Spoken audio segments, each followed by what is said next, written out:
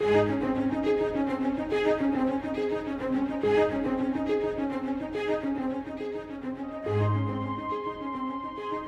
was one man who Jesus himself said was the greatest man born of woman.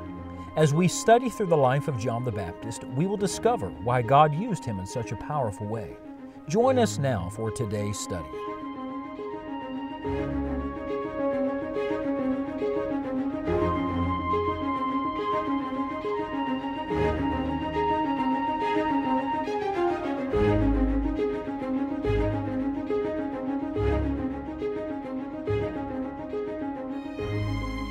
Would you agree with me that we desperately need revival in our generation? Our world needs a spiritual awakening. We need a fresh move of the Lord. Well, if you believe that, could I remind you that a revival is simply a return to first things?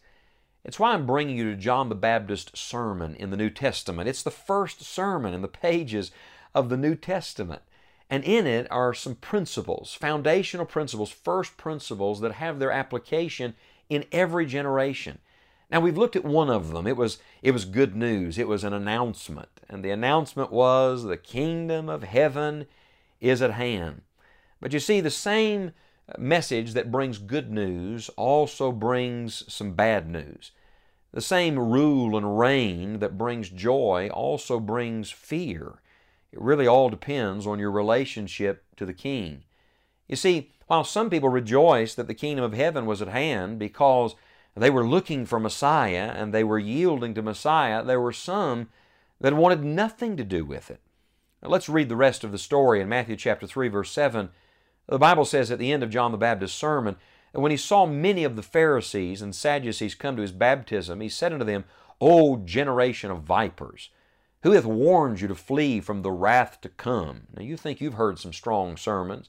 He looked the religious leaders in the face and called them a bunch of snakes. And then he says to them, Bring forth therefore fruits meet for repentance. And think not to say within yourselves, We have Abraham to our father.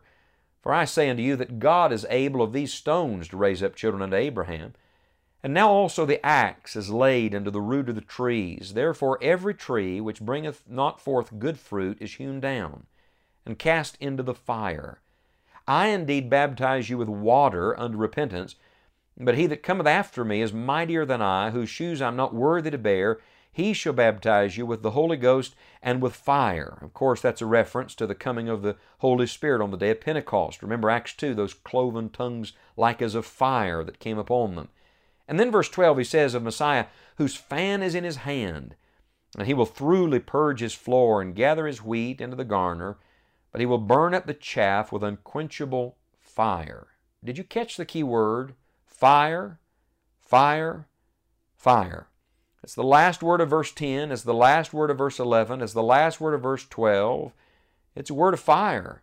And so, John's first sermon not only had in it an announcement about the King coming and the kingdom of heaven being at hand, but it also had in it an alert.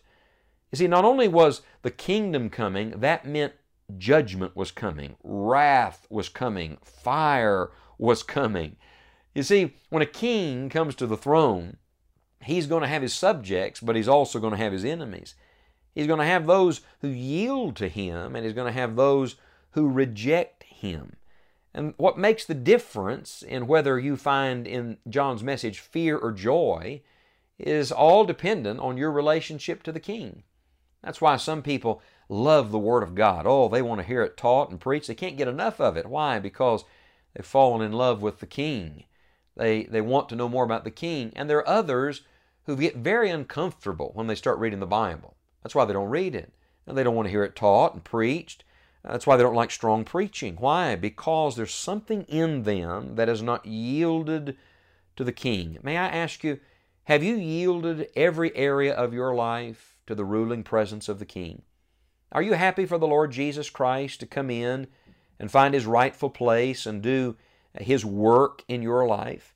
Now, there are three places here where we find the word fire, and each one of them is very significant. Fire, frankly, is significant in the Word of God. For example, there's a fire in Scripture that is the eternal lake of fire. That's the destination of those who reject Christ. And then there's going to be fire that consumes this earth. Someday the Bible says that everything we see is going to burn up. It's all going to be ash. It's going to be gone. And then there's the fire in Scripture that burns up the dross in your own life. Even as a believer, God brings the fire, sometimes of tribulation and trouble, of struggle and strain. What's all that about? He's burning impurities out of your life. I tell you, every man faces the fire. If you're a lost person, you're going to face the fire when you die, and it's eternal fire. And that's why lost people need to repent of their sin and by faith take the Lord Jesus Christ as their personal Savior. But I want to suggest to you that even believers face the fire. Oh yes, your work someday is going to be tried, so as by fire, the Bible says. Repentance is not just for lost men. We'll talk more about repentance in our next study, but repentance is for everybody. It's not just an event, it's a way of life. As a Christian, I ought to be living a life of repentance every day, allowing God to burn, to purge out of my life the things that should not be there. Are you allowing God to do that in your life today?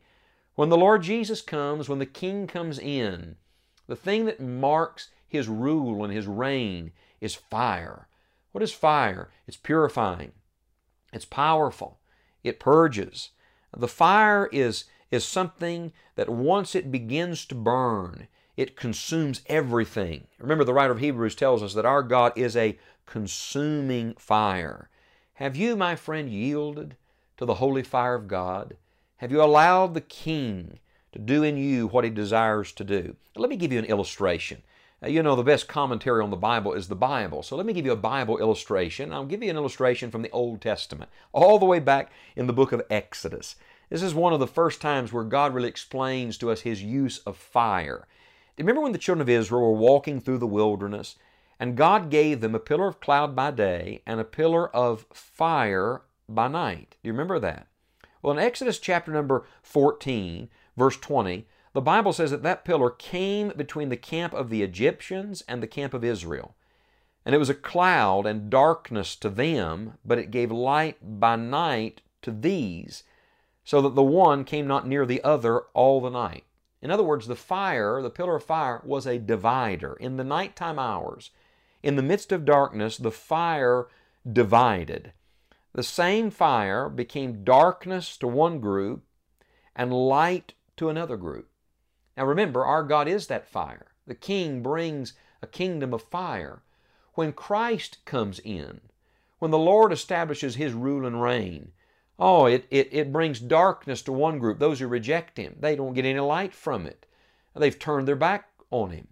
But for those of us who've received the King, who've allowed the light to come in and invade every place, it doesn't bring darkness, it brings light. What a beautiful picture. Listen to me, friend. It makes a difference which side of the pillar of fire you're on.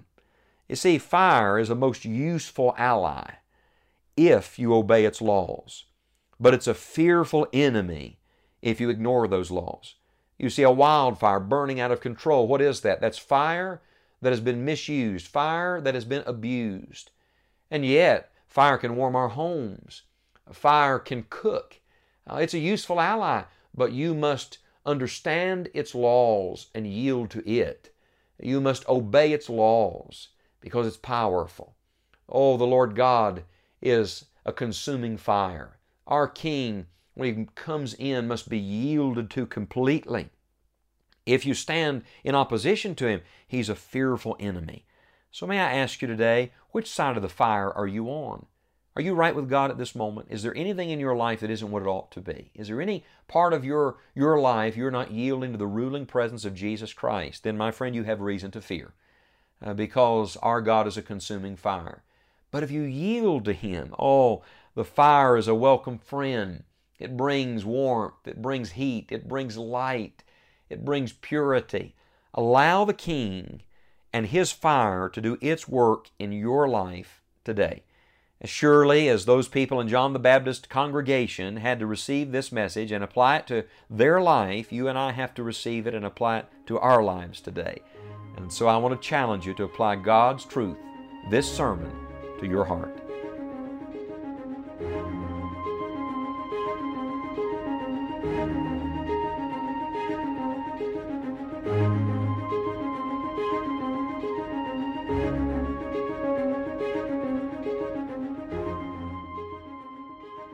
Thank you for joining us for today's study. On our website, scottpauley.org, you'll find a link through which you can invest in the gospel. Would you consider giving a gift to help us extend God's Word to others? You'll also find many other encouraging resources. Until we are together again, may God help you enjoy the journey.